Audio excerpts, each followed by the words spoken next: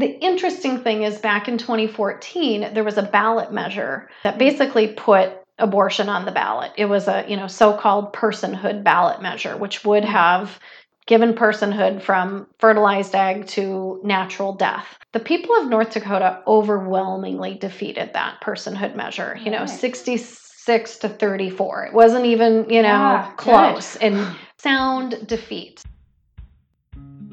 My name is Allison Case.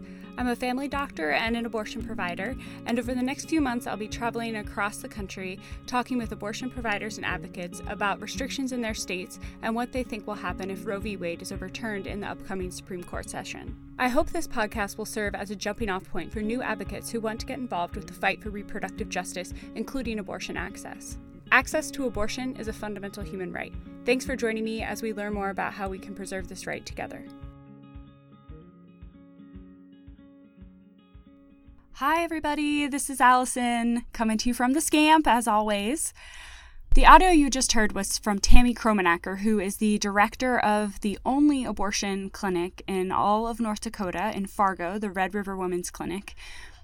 I started with that clip because I think it's a common sentiment in a lot of these so-called conservative states where the lawmakers are passing increasingly severe restrictions on access, but the public actually has a pretty middle-of-the-road opinion about abortion. In fact, they want access protected. When I was in North Dakota, I had the privilege of meeting with lots of advocates, which was so fantastic. I mentioned Tammy Kromenacker, who I met with in Fargo, the Red River Women's Clinic. I also had the privilege of meeting with the North Dakota Women's Network, based in Bismarck, which is the capital in the middle of the state. North Dakota is the first state that I am doing an episode on that I haven't lived in, so it was very exciting and interesting for me to learn more. I was also excited about North Dakota because there's so many buffalo there. I love seeing some buffalo, and that was a really great part of the trip. But buffalo aside, North Dakota is a very interesting place. I think a lot of people, when they think of North Dakota, maybe they've seen the movie Fargo, so that might be their point of reference. But North Dakota is a varied state with a spectrum, I'd say, of conservative politics.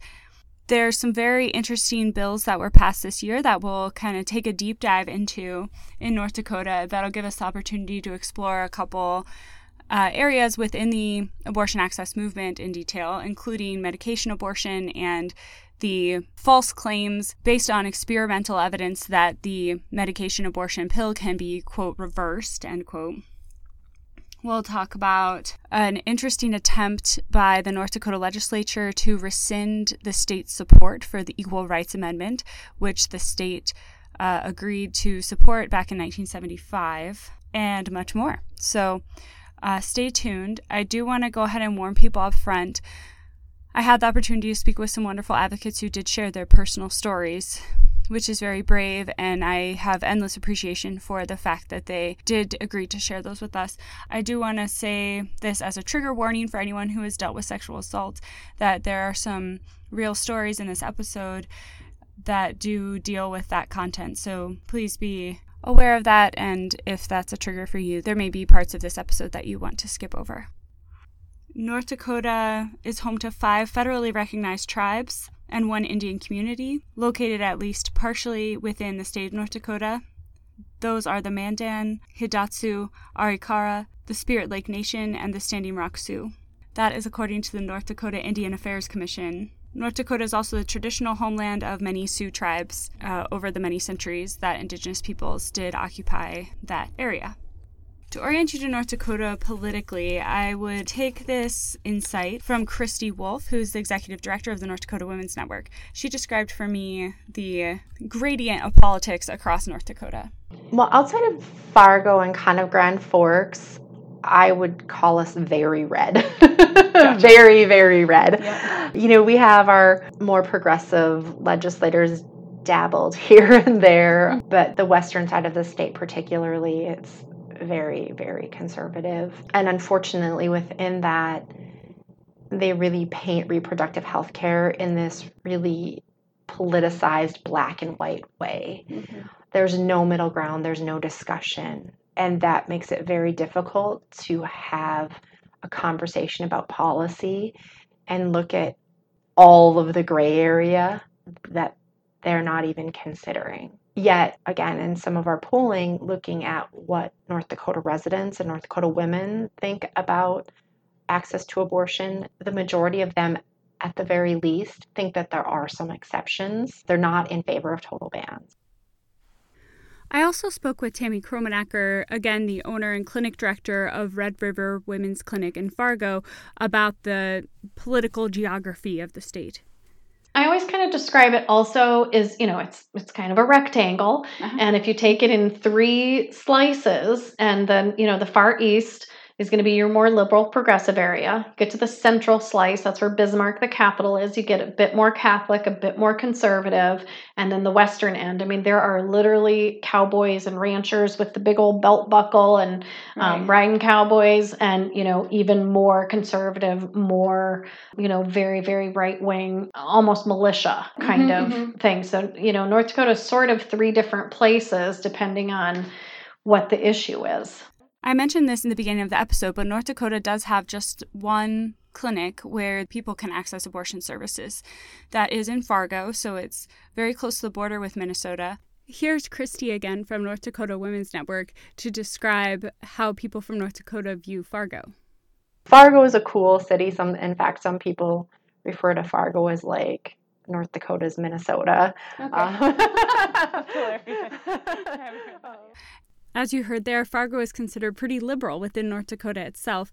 However, sometimes depending on gestational age or other restrictions that people have, patients do end up seeking care across the border in Minnesota, often going to a larger city like Minneapolis.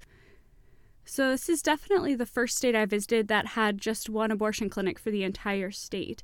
And we'll talk more about the challenges of being such a rural place like North Dakota, but it is definitely a barrier for patients. Having to travel hours and hours just to get to the one clinic that's available is a real barrier. Something that's interesting about the clinic in Fargo is just where it is and how prevalent it is in the community.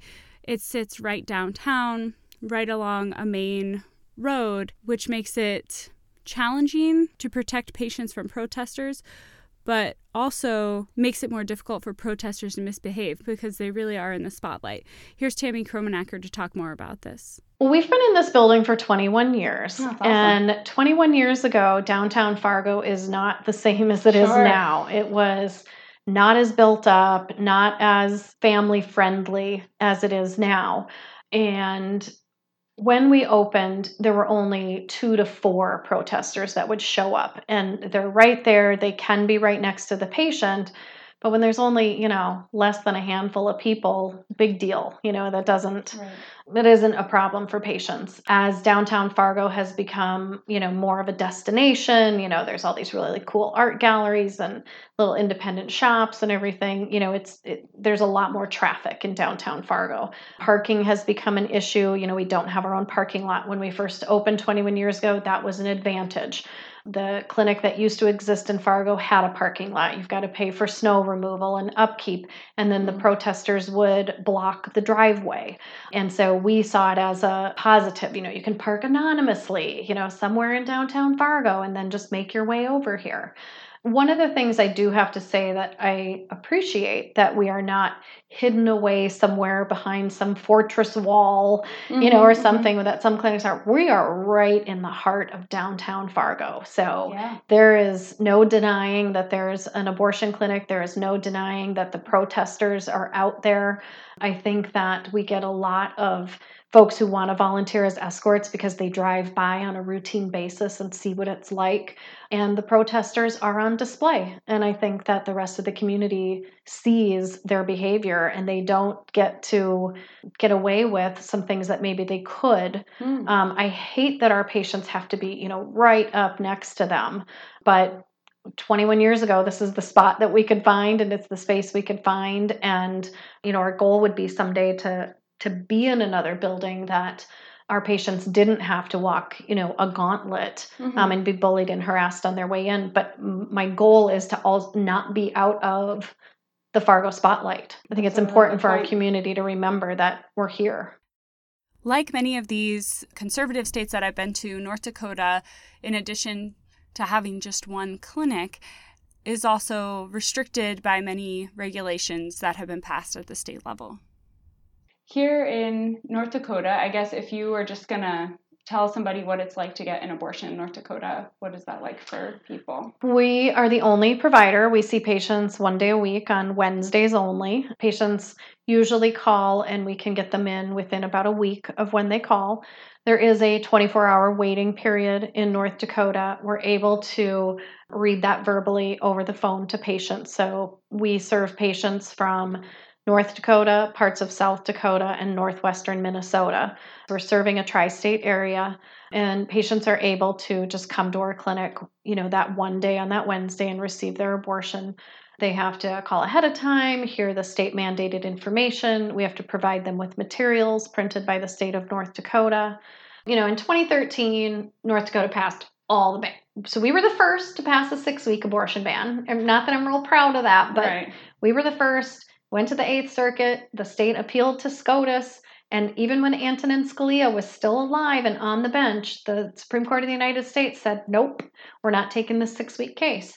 They also passed a 20-week abortion ban, sex selection and genetic abnormality ban, and required our physicians to have hospital admitting privileges, basically duplicating HB2 out of Texas, and that legislative initiated personhood ballot measure.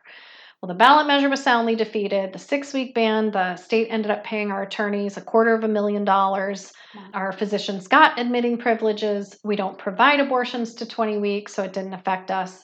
And sex selection and genetic abnormality, we could not recall a patient who'd ever presented to us, with that. So that's in place. But North Dakota had to pay a whole lot of money. 2 of the legislative sort of, champions for these anti-abortion restrictions were ousted and replaced by pro-choice candidates. And so the legislature was sent a message. Don't mess around with this. So the 2015 legislature left abortion alone. 2017 left abortion alone. 2019, they passed the method ban. And the second bill was a bill requiring us, as part of the state mandated information, to tell women essentially medication abortion can be reversed, but time is of the essence, and they can find information in the state printed materials. We obviously don't believe that. We believe it's junk science, and that the studies that have found a way to reverse medication abortion are, seriously flawed. We don't even want to call them studies. They're more like papers that were published. Mm-hmm. And so our attorneys at the Center for Reproductive Rights, who were, helping me with testimony and advocating against this bill, when it passed and was signed by the governor, I said, I don't want to lie to our patients without putting up a fight. So they filed a lawsuit, and the American Medical Association asked to join the lawsuit. And so they're the lead plaintiff, along with our medical director and the clinic itself. So we have filed for a preliminary injunction. The law was set to go into effect August 1st. The federal judge who's handling the case said that he would not have the time to rule before August 1. So both the state agreed to non-enforcement. So we have not had to give out this false information. And so he could rule anytime in August or September on a preliminary injunction. And so if he gives us that preliminary injunction, we don't have to say the information. And then there's another piece of the state mandated information. It says North Dakota law defines abortion as terminating the life of a whole separate, unique living human being. And we believe that that is ideologically driven language as well, and that we shouldn't have to say that. So we're actually challenging both that and the so-called medication abortion reversal. And so the judge will decide on the preliminary injunction, and then there would be, a trial in federal court. And if we prevailed there, the state appealed to the 8th Circuit. But we're in the middle of litigation with it so that we do not have to tell our patients information we believe to be false and based on junk science. This bill suggesting that medication abortion is reversible is a big deal. So like Tammy said, there is currently a lawsuit in progress that the AMA has taken on, which is somewhat unprecedented in the AMA's history. They don't tend to get involved with abortion. The American Medical Association has joined our lawsuit. It's the very first time that they've ever been involved in a lawsuit that has to do with abortion. So it's a pretty big deal that they're the lead plaintiff in the case. So, it's kind of the same thing that happened in North Dakota in 2013. The North Dakota Medical Association has never taken a stand, on any of the abortion issues. They would sometimes bring doctors forward, like, oh, sure, you can talk to this person might testify.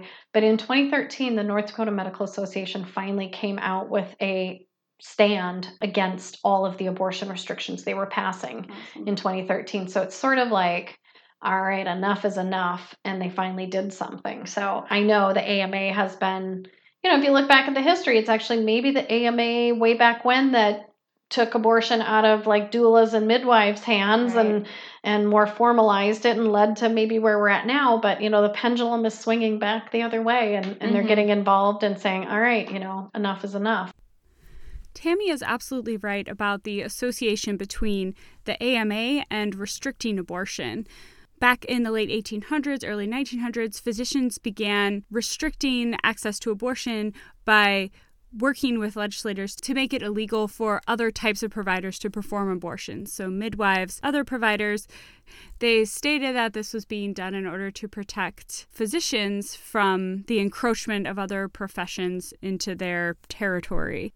Unfortunately, this absolutely contributed to making abortion much less available for patients. That makes it even more frustrating to me, and I think to many physicians, that the AMA has been so silent on this issue. For an organization that proclaims to be working for physicians and for patients, they don't seem to be doing a whole lot in this arena. But it was encouraging to see them jump on board with this case. As of this recording, the injunction that Tammy mentioned has been granted, so that happened early September. So at this point, the clinic does not have to lie to its patients, and the case is ongoing now in court. I wanted to take this opportunity to talk a little bit more in depth about mifepristone because the regulations around it are really quite ridiculous. It's a very safe medication. We have lots of data showing that it's safe, but it still remains under this heavily regulatory classification by the FDA. And I want to talk a little bit about this now, just to give people some more information. So mifepristone, or Mifeprex, commonly known as the abortion pill, we discussed in our very first episode that this medication is used in combination with a different medication, misoprostol, to induce abortion. Mifeprex is widely used, is very safe, it's used around the world, but the medication is very heavily regulated. It's not a pill that you can go pick up at the pharmacy, let's say. That's because it's currently classified by the FDA under a criteria called REMS, which is Risk Evaluation and Mitigation Strategy. REMS is a set of restriction that goes beyond the label that the FDA can impose when they deem it necessary to make sure that the benefits of a drug outweighs its risks.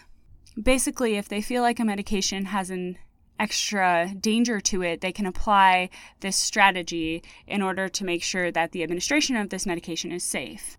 Of the over 1,700 medications, biologics, and other approved therapeutic measures by the FDA, only 74 are included in this REMS strategy. So an example of another medication that has this strategy would be drugs that can cause very low blood counts, for example. So that's a known side effect of the drug. Because of that, there's an extra set of criteria that's applied to that drug. When the person goes to pick up their prescription, the pharmacist has to ask if the patient has had a recent lab draw before refilling the medication. So that's kind of the idea behind these, that you would put an extra set of requirements with a medication in order to make it safe for the patient. So how about for mifepristone? Because we talked about the fact that this has been approved for many years, it's very safe, but it still has these provisions. The provisions for mifepristone are that the drug has to be administered by a certified prescriber only in a clinic or hospital setting. So like I said, you cannot get the abortion pill at a pharmacy, for example. It has to be administered by a doctor, nurse practitioner in some states, I'll say. The second is that each provider must be specially certified by the distributor of the drug. So that means that if you want to be a prescriber of mifepristone, you have to be approved by the distributor. You have to fill out a form saying that you can assess pregnancy duration, diagnose ectopic pregnancy, and provide surgical intervention if needed, either personally or by referral. Then last, each woman who takes mifepristone must be given the FDA-approved medication guide and sign a patient agreement. So you may say, okay, well, that sounds reasonable. But let me tell you how many drugs I prescribe that are more dangerous than Mifeprex that have such requirements. 0. None. This is not a normal thing.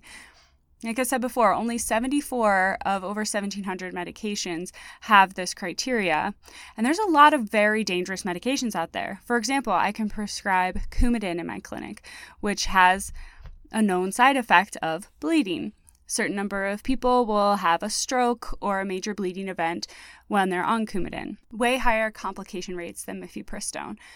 But it does not require me to do anything special. I send this medication to the pharmacy. There is lab monitoring that's done for Coumadin, but it isn't required by the FDA like these criteria are. So what does this mean in practice? If I want to start providing medication abortions in my clinic, I have to apply to a distributor to become certified. I have to keep my clinic stocked with the medication. I have to train my staff on the whole process, which includes keeping track of those signed FDA agreements and making sure we have copies of that and of the medication guides for the patient. In some states, then there are additional requirements for clinics that distribute medication abortions. And that's the licensing that we talked about. If you remember back in the Indiana episode, when Whole Woman's Health opened a clinic in South Bend, Indiana, only to do medication abortions, they had to comply with a certain number of regulations within the state and had to have a license, which was denied by the state for no good reason. So that's separate from the FDA requirements. But even if you just want to provide medication, if I want to be able to give a pill to a person that has limited side effects and is very safe, I have to go through all these hoops. It's insane. In an ideal world, I could just prescribe mifepristone. It could be at the pharmacy for a patient to pick up. I could see the patient for a consult, get an ultrasound, counsel the patient, and send them to the pharmacy for their medication with a follow-up scheduled. That's it. That is how good medicine is practiced. It is good for the patient. It is efficient and safe. But instead, we have this circus of requirements that we have to go through that have nothing to do with medicine. So over 3 million women have used Mifeprex since its initial approval 16 years ago. There's probably even more than that haven't been tracked by the FDA.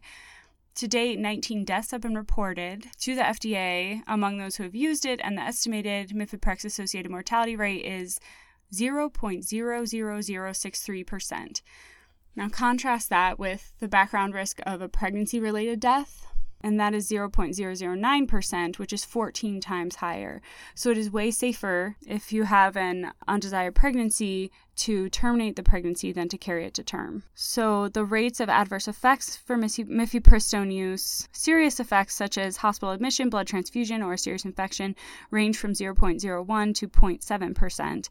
And these events are almost always treatable. And then other side effects such as bleeding and cramping are minor. The 2 serious effects described on the label, including atypical infection and prolonged heavy bleeding, can also occur after many common procedures that are done, including a vaginal delivery, medical and surgical management of a miscarriage, and insertion of an IUD. But these procedures are all routinely performed with no federally mandated requirements like the ones that exist for mifepristone. And then lastly, many European countries have used Mifeprex very safely without the requirements that are in place right now. So that was a lot, but I wanted to give you some good background about how difficult it is to provide medication abortions in general. Much of the information that I just cited was taken from an opinion piece in the New England Journal of Medicine, written by a number of physicians who believe that the REMS criteria should be rolled back on Mifeprex so that this drug can be more widely available for patients. I will put a link in the show notes. I think there is a paywall, which is a whole other issue we could talk about, but I'll go ahead and put the link there, and thank you to all the physicians who are doing this great work to try and make this drug more accessible for patients. Now let's look at the present issue in North Dakota. And it isn't just North Dakota. Many states are actually facing this language. Now the state wants doctors to deliver unsubstantiated information to patients when they deliver the state-mandated information. The specific language that the state has included is, quote, that it may be possible to reverse the effect of an abortion-inducing drug if she changes her mind, but time is of the essence, and information and assistance with reversing the effects of an abortion-inducing drug are available. The idea that a medication abortion might be reversible is really just an idea. It's not substantiated by any evidence. The studies, and I'm using air quotes on that have been published on the topic are underpowered, so there are not enough people in the study for us to actually see if the effect we're looking for is real. They're poorly designed. They're not recognized as scientific by the community. They're not recognized by ACOG, the official body for obstetricians and gynecologists. They're not recognized by the AMA. None of our large bodies recognize that this is a real thing. And we can't go around endorsing experimental data as if it's real. The state shouldn't be saying, we've seen some of experimental data, and so we're going to put this in our state-mandated information. That's crazy. There are 7 states besides North Dakota who have passed similar bans so far, 4 of them just this year. Nebraska, Oklahoma, Kentucky, and Arkansas have passed similar legislation this year, and South Dakota, Utah, and Idaho have laws like this on the books already. So we'll all be keeping an eye out for this case and how it progresses. Another challenge that North Dakota faced this year was a method ban, similar to the one that we discussed that just passed in Indiana, a D&E ban. I won't spend a lot of time talking about the details of this because we did that in the first episode, but this was a difficult battle that many advocates in North Dakota showed up for and fought hard against. One of those advocates is Becky Matthews, a self-described soccer mom and pro-family advocate who had her own personal story to share in response to this effort to ban the D&E method. Now, before I share her story, which I'm going to just play in its entirety, I do want to make very clear that though most of the procedures performed in the second trimester are due to fatal fetal anomalies not compatible with life, any reason that a person needs an abortion is a valid reason. So just because I want to uplift the stories of the advocates that I spoke with, I want to make sure that everybody knows that we shouldn't judge any reason for having an abortion, and you should not feel any shame for any reason that you have a second trimester abortion. I want to give you all a chance to hear this story, so I think it's really important, and it's just one of the many stories that highlight why these decisions should stay between a patient and a physician, and why the government should not be involved in them at all. So we had 2 children already. They were 6 and 4, both pregnancies. My oldest child was a preemie at 34 weeks, and we had some IUGR, and I had some health issues during that pregnancy. So we had him, and he was a preemie, and thought about a second one. Well, we had a second one 2 years and 2 months later, and she was born with a clubfoot.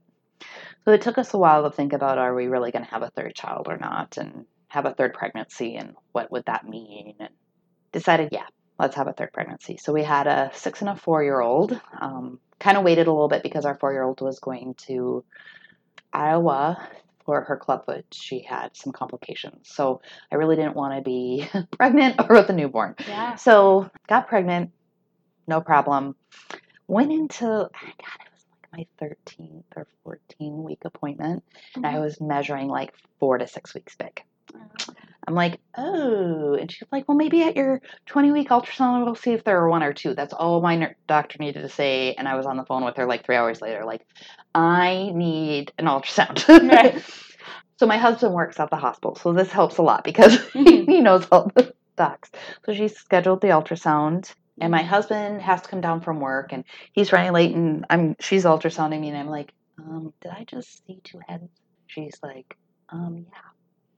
I'm like, I gotta call my husband. I get up to call him, and he walks in the door, and I'm white because I'm like freaking out. So we found out there were 2. We found out one was a girl. They couldn't see the sex of the other one because they're all tight in there. And I left thinking I just need to show back up at my OB's office, and she was leaving, like the clinic was closing. The thing I was most worried about is having another preemie. Anytime you have multiples, and how was I going to nurse twins? Like that's the first thing, because I nursed my other two, and my preemie had a lot of behavior and sensory issues. So I was like, how do you do it with two of them? Like, ugh. Yeah. So that was a Wednesday. On Friday, I got a phone call from her that they were identical and they shared a placenta. And I said, oh shit. I don't know why I knew, but I knew that wasn't good.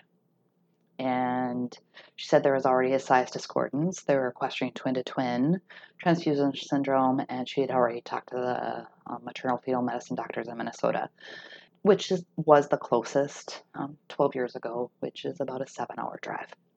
She said, but right now they just want you to come in next week and we'll ultrasound and see where you're at. And in the next week, got ultrasounded. And you get home, and when they call you to come in early for your appointment that was scheduled in 2 hours, you knew it's not good. So I called my husband. I said, you need to come. And he got over there, and she's like, they think you have twin to twin. I'm like, okay, when do I need to get to Minneapolis? She goes, they can't do anything for you there. So she pulled up where we could go. There was 13 places, and where we chose to go was Cincinnati, Ohio, and to the fetal care center. They wanted us there the next day. No, the transportation issues out of Bismarck, North Dakota, with not many flights a day, we could not get out of here. We ended up seeing Monday. So we flew out Sunday and got there. Luckily, my husband's mom and stepdad were here for their yearly summer vacation, but they always come up from Arizona, so they were there already to take care of the other kids. And we flew out. We decided to pick names already. I needed that before we left. And Monday was 2-hour ultrasound to check each baby. And then we had echocardiograms. Did find out that one of the twins had a mild to moderate pulmonary valve stenosis, but was not related twin to twin. Twin to twin can cause heart problems in the recipient, and she was the recipient. That was not. This was just a fluky thing, but it was going to make us need to deliver in Minneapolis, because if they did need to do surgical intervention, that was the closest. And then they talked to us last that day, and what we ended up finding out was the heart condition of the larger twin, but there was about a 50% size discordance. And then also our smaller twin had a velamentous cord insertion, meaning that that cord really didn't plug in fully into the placenta. Some of it was on the uterine wall. So we had some decisions to make, and none of them were pretty. It was, well, you can continue how you're going and try bed rest and try to get to viability, or hopefully past. There's a laser surgery for twin to twin when it's clear cut that they go through, and they do a laser on the placenta and cut. There's little blood supplies between the two placentas, and they'll go cut that. And even though we didn't have twin to twin in the true sense, if one baby dies and there's blood flow to the other, it affects that other one and cause neurological issues or death. And so we could do that laser surgery. And then our third option was to terminate the smaller twin, so that if she would die or fail, it would not affect the bigger twin. So it was this choice of sacrificing one to save the other. The most beautiful thing they said to us that day was, you don't need to make a decision right now. Go back to your hotel. Sit down and decide what you guys need, what works for you and your family. Sit down together and just look each other in the eyes and talk about it. That night we sat in our room and kind of talked through things. I'm like, but we were at like 19 weeks at that point. I'm like, we got to 19 weeks. She's growing. Like, let's just give it one more week. And then we talked about laser surgery, and we were going to do laser surgery until I called the social worker the next day, and she talked to the nurse. And one of our fears was, if we cut that and cut blood supply to the smaller twin, then that was still affecting her. So why not just terminate, right? Like, so we didn't, and doing the research, there was no research at that point that was a recommended treatment. It was still kind of like, well, you can try it. Mm-hmm. There wasn't really any data. But I do remember saying to my husband, if we terminate Emily, we can never tell anyone. What will people think about us? Mm-hmm. Already in the back of my mind was the judgment that people have around that. And growing up in a conservative community, growing up in North Dakota, you get that sense. And that I had that. Like, how would we ever? So that was a Tuesday. We decided we weren't going to do anything. Thursday, we did have an amniocentesis scheduled and another, just to make sure there wasn't anything else going on, an infection or genetic concerns or anything, and an ultrasound. And they were both alive and moving on that ultrasound and doing okay. And things looked the same that day that they did on Monday. And we flew home on Friday, and I believe that's when I lost the twins, because I got disoriented. And it's funny, I talked to another woman that didn't know when she lost her baby, and I don't know, maybe it's just why I want to know a day. But we came home thinking we're going to wait till our next appointment, and then we're going to decide if we need to terminate. If we had negative blood flow, we had my husband and I had this checklist of when our hand was going to be forced that we needed to make that decision. Mm-hmm. All made up by us, all made up between us, all we determined. No doctor, nobody said these are the guidelines. We decided, knowing that we'd be going to Minneapolis the next week, mm-hmm. knowing we were probably going to have micropreemies, and knowing we probably really wouldn't know how many babies were going to come home with us from that date until babies came home. 1, 2, none. So we came home. I didn't feel the babies move when we lost both. I don't think during that whole time I thought about how close we were to termination. And then I hear 20-week bans, and I'm like, well, that's going to pass. And I'm like, oh my God, that was me. I was 19 weeks, 5 days, whatever, when we flew home. I would have never had another chance. I would have had to make that decision before we were ready. Mm-hmm. Would that have made us have terminated her before we had all our medical information, or before we were ready? I can't even imagine our discussion in that hotel room if that was looming over us. That was it. That was our last chance. And then having to make a decision that you might not be comfortable with. Let's talk. They like to say about abortion regret. Well, making you have a deadline that's just stupid mm-hmm. could really cause some problems. We lost them in June of 2007. And it took a long time to I really just grieved. And then when the legislation in North Dakota came up in 2013 with all the anti-choice, I've met other people that shared their story with me, or friends, or, we started getting older, and different people have different life experiences that did terminate for medical reasons, or needed to terminate for their own life choices and needed that medical option. And I decided I needed to share my story. And sometimes I swear my PTSD is worse around some of that, of people mm-hmm. thinking, government and people thinking that they have any say. It sometimes almost feels bullying to jump in and say, no, we should have told you what your choices were. These are the only medical choices you have. What other medical condition do we do that? Does a cancer patient get told you have to have radiation, or you have to have the tumor removed, or you have to have chemo? No. They give them the options. They get to choose. Some people choose to do nothing. Why is it any different for me? Not only did Becky testify in her state legislature, she also appeared in a commercial that was aimed at opposition to this D&E ban. My daughter was in preschool that year that the ad came out, and this grandpa came up to me and he goes, "You're the one in that ad, aren't you?" And I'm like, "Oh no." I'm like, "Yeah." He goes, "You changed my mind. I never thought about that. I only thought of, still I don't like how his judgment was of some situations." But he goes, "This isn't as black and white as I thought." And I said, "No, the world is full of gray." I thank Becky so much for sharing with me and for testifying. She shared that story in her congressional chamber, and that is so powerful and so brave. So thank you so much for that. This is just one of the many stories that exist that exemplify why the government has no place stepping in and making these decisions for people. It could be like in Becky's case where there's multiple gestation and a decision has to be made. But it could just as easily be a person who already has as many children as they want in their family and needs a termination. Maybe they just made that decision and it happens to be at a gestational age where they need a D&E.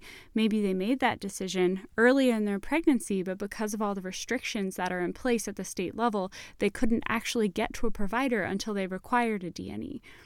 Unfortunately, this bill did pass. However, because there is an almost identical bill that passed in Arkansas being argued currently in the 8th Circuit Court of Appeals, the North Dakota law is on hold, basically in limbo, and is not being enforced until the decision on that Arkansas law is made.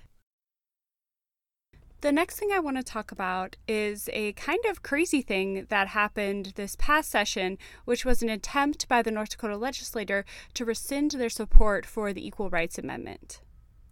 I talked with Christy Wolf, who I mentioned earlier in the podcast is the director of the North Dakota Women's Network, about their efforts to protect the ERA this past year. There was a resolution to rescind our ratification of the Equal Rights Amendment in this legislative session. And the sponsors were all old white Republican men. Oh, God. And when I asked the bill sponsor if he had even talked to a woman legislator, he said no, because it doesn't affect women. What? Yep. And I just said, okay, thank you, because I just didn't know what else to say. And we actually wrote an article, we came out really hard that this isn't okay. And the testimony in favor of rescinding our ratification, it was all surrounding what's going to happen with the LGBTQ population, and that there's going to be abortion clinics on every corner. That was basically the message that was being brought forward, these crazy scare tactics, and in one of my testimonies, I talked about women having the right to vote. And I brought some of the cartoons of what they said was going to happen if women got the right to vote. And it was like men at home while women were out smoking cigars and playing cards, and the men were like doing laundry. And I said, there was a lot of fear used in that men wouldn't be able to go to work. Men wouldn't be able to vote if women got the right to vote, and men would have to get married. And I said, that's so far from the truth. I had some propaganda that I read out. And I said, we can continue to use scare tactics, or we can like look at data and the truth. Equal rights is not a scary thing. Right. And so it was just really interesting to see that play out and see the fear and scare tactics that were being used. We had, religious organizations, and we had like Students for Life organizations, and all of this coming out against. And so when you have a young college woman standing at the podium speaking against the ratification of the Equal Rights Amendment, it kind of tears at your heart a little bit. Yeah, that's scary. Did that pass? We barely got it shot down. So it did pass our House overwhelmingly. Wow. That's terrifying. In the Senate, we were able, and we heard that the Catholic Conference went in and said, if you vote against this, it's going to be a black mark from the Catholic Conference, because then you're not pro-life enough. So we heard from people that were actually scared to vote against it because they didn't want that black mark from the Catholic Conference. We were able to work to get a verification vote in the Senate, and what that is basically no one knows who voted how. So the vote just happens, and we just get numbers. And so that happens so that people, when we have policymakers that are so fearful of an organization and having a black mark from that organization that they're not truly voting the way they feel is right, that's not okay. And so to be able to allow the legislators to vote the way that they truly feel and the way they want to, but even with that verification vote, we only got it voted down by one vote. Really? Yeah. Wow. So I was super excited. I ran and told a couple people that had been working with us, hugged a few people, and then I went out to my car in the parking lot and I sobbed because that was a lot of sleepless nights, a lot of hate from legislators, and just the misinformation that was being spread. It was like nothing I've ever seen.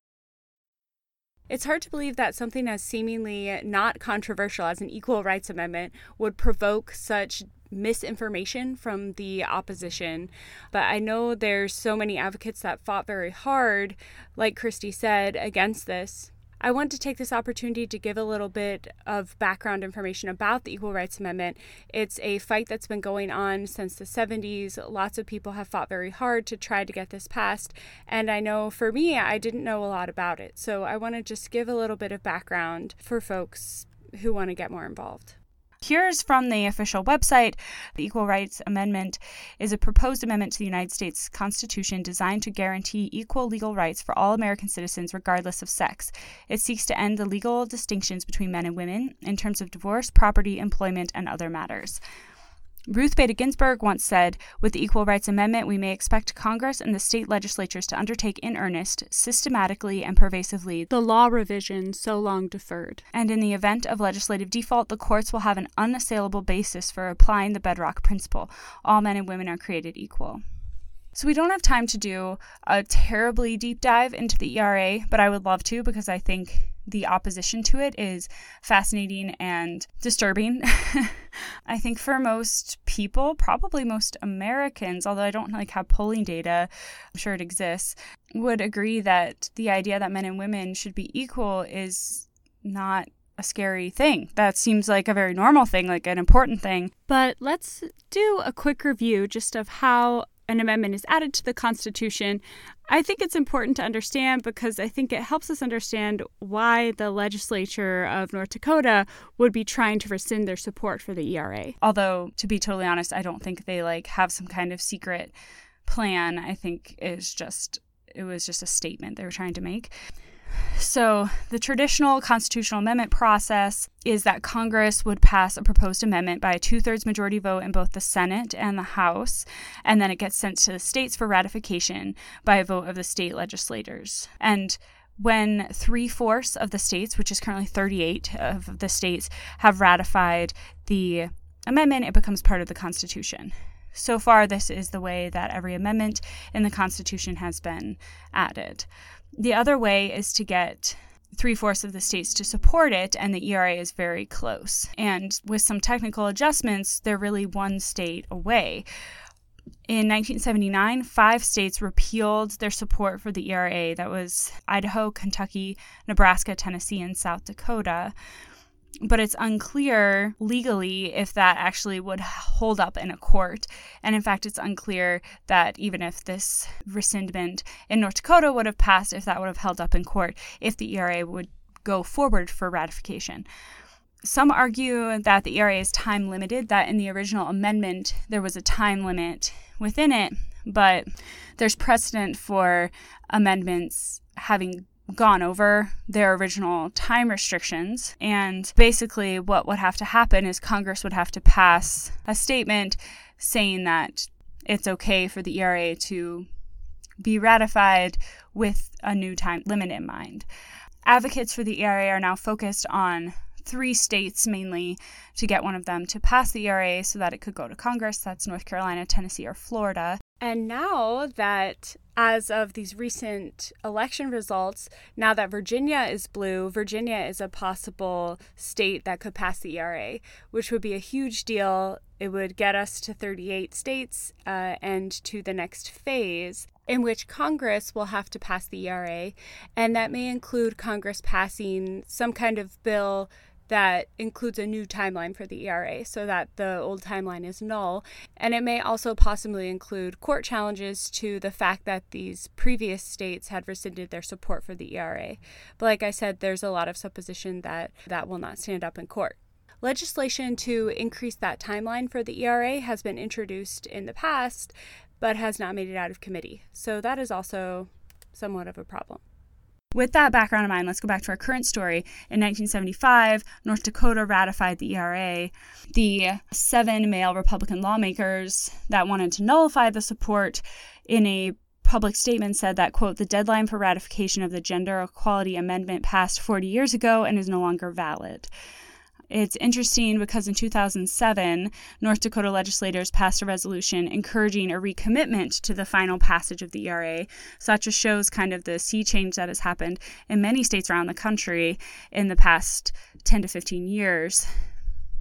And I will say a lot of that having to do with millions of dollars being pumped into state legislators by large conservative think tanks, organizations, whatever you want to call it. Unfortunately, this bill to rescind support for the ERA passed the House stunningly easily, 67 to 21.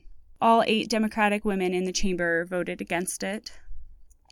1 Republican woman also voted against it. And then of note, only 30 of North Dakota's 141 legislators are women. When the bill moved to the Senate, it faced fierce opposition. Many women within the North Dakota Women's Network and others across the state testified against this bill. Fierce advocacy across the state from these women really got to the senators, and they were able to just narrowly defeat it, but with a 24 to 23 vote, which is really depressing to me. Like, you would think that this would be a knockout of the park. You know, why to pull back support for this? And even though there's nothing in the ERA about abortion, that's the angle that the people who want this rescinded are taking. Linda Thorson, the state director for the conservative religious group Concerned Women for America, said the ERA would expand abortion rights and a, quote, genderless agenda under the guise of women's rights. So the reason these conservative groups want the ERA support rescinded is because they believe that it's equivalent to supporting abortion and to supporting LGBT rights. And I think this just goes to show that a large liberal progressive group is absolutely intersectional. We have to work together because there's groups of people who just don't want people who are different from them to have any rights. It's really disturbing, but this is not uncommon. The people who oppose this amendment historically have always used abortion as a scapegoat for what really sounds like it's actually their hate. Like, they don't want LGBT people to have rights. They don't want women to have rights, and really disturbing. So I will put some more links in the show notes in case you want to do your own deep dive into the ERA. I want to move on now to a little more positive segment where I talked with many great advocates from North Dakota about what it's like to live here, what it's like to be an abortion access advocate here, and what advice they have for folks who want to get involved. Like I mentioned, I had the opportunity to speak with lots of great advocates, and I think the 2 things that I heard multiple times from different people were, 1, that there are no 7 degrees of separation, like Kevin Bacon's style. Was it Kevin Bacon that had a 7 degrees of separation? I think in North Dakota we're about 1.5. Mm-hmm. So you're the second person who's made that analogy today. Is that right? The voice you just heard was Amy Ingersoll Johnson, who's a volunteer member of the North Dakota Planned Parenthood Advisory Committee and a board member with the North Dakota Women's Network. I talked a lot with Amy about the stigma around abortion and how this stigma is especially difficult in rural areas where there are very tightly knit communities. We don't have great solutions. I mean, there's the cost differential. There's lack of childcare. Mm-hmm. If you have to take 3 days, essentially, that's a big ask, and that's a big expense. Mm-hmm. And then it goes back to the stigma again. They know then. Mm-hmm. Your small community knows what's going on, and you've been gone for 3 days, and it's really tough. The stigma that exists in these rural areas is very real and impacts patients immensely. But in contrast to that, another thing I heard from many advocates was about this idea of North Dakota nice. With the North Dakota nice that we have in our state, mm-hmm. There's kind of this North Dakota nice. We still try to play North Dakota nice. As you can hear, this concept came up in almost every interview that I had. Being from the Midwest, I think this is actually somewhat of a Midwest phenomenon. When I hear the words North Dakota nice, what I think of is a person who is going to be very nice to your face, because being polite is a Midwestern value that is highly cherished. But when it comes to voting for policies that are actually for equality and improving the lives of all citizens, people don't actually do that. Now, there's a certain group of anti-abortion folks who do not play by the rules of any kind of Midwest nice, but in general, I think it applies to just anyone you'd meet in the street, your neighbors, your friends, that people are going to be very polite to you when you talk about these things, and in general, kind of shy away from this kind of conversation. But it's an interesting phenomenon, and I found it interesting that it came up at almost every interview. So it's definitely pervasive throughout North Dakota. Another thing that came up in multiple interviews that I had with advocates was this connection between intimate partner violence advocacy and abortion advocacy.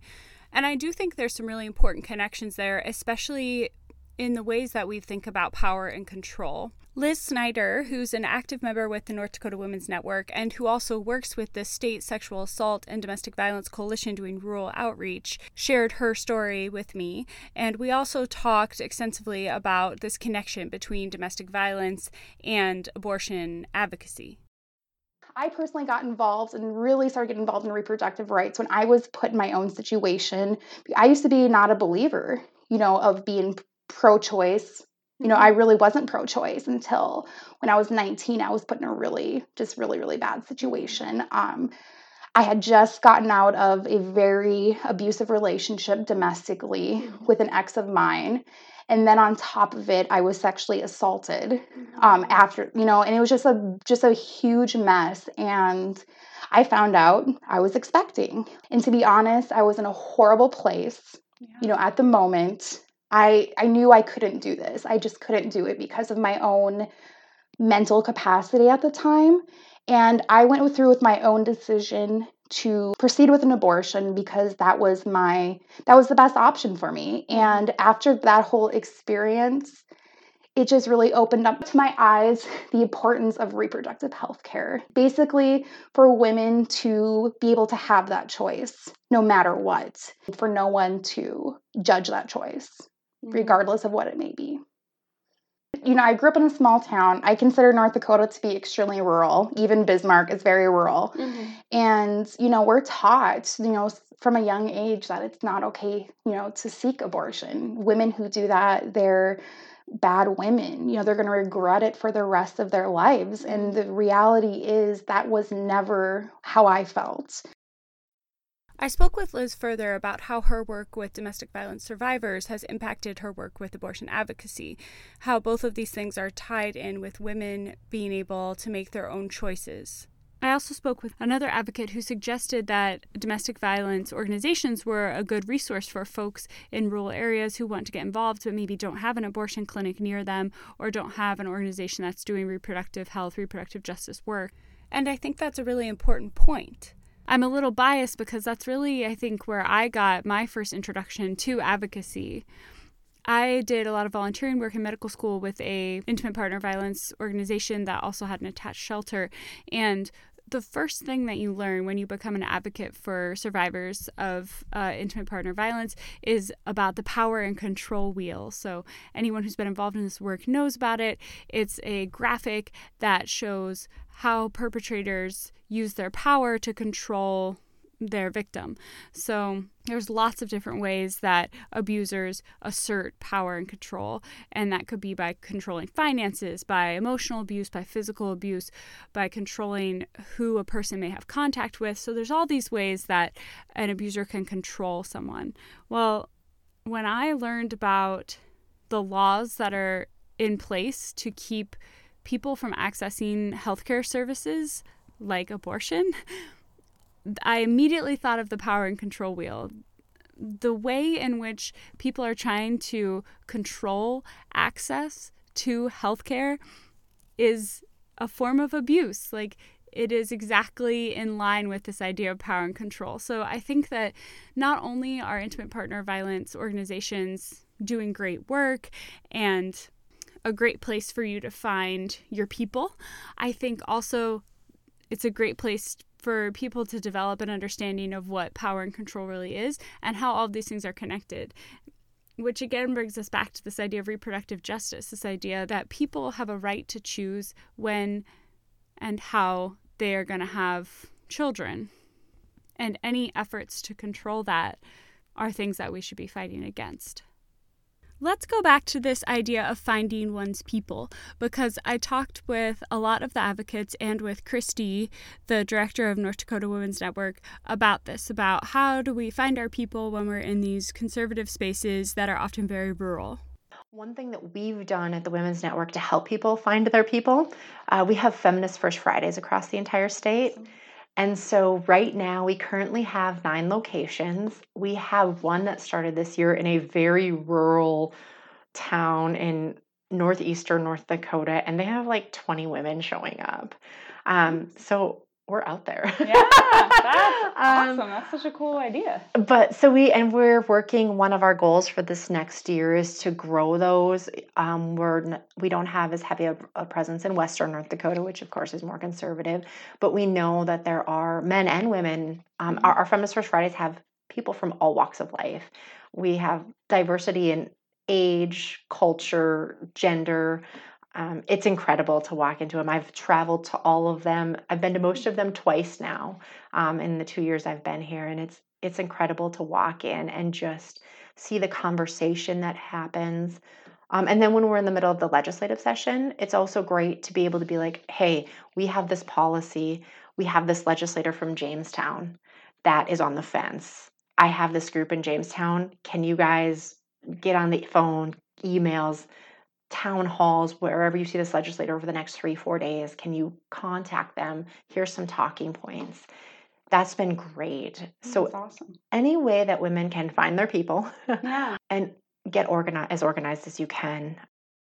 So Feminist Fridays, check it out. If you're from North Dakota and you're listening, I'm going to put links in the show notes about how to get in contact with North Dakota Women's Network, and what an awesome opportunity for organizing across the state. The last thing I asked advocates was what advice they had for being an advocate in North Dakota. Don't give up.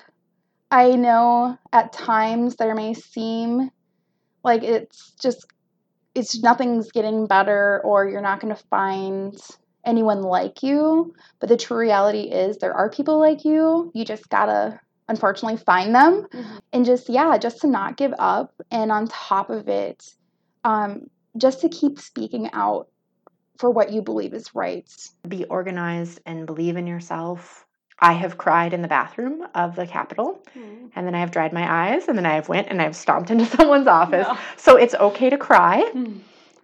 We've all been there. We have our tough days, and we just need to continue to pick ourselves up and have our friends that find us in the bathroom and give us a tissue.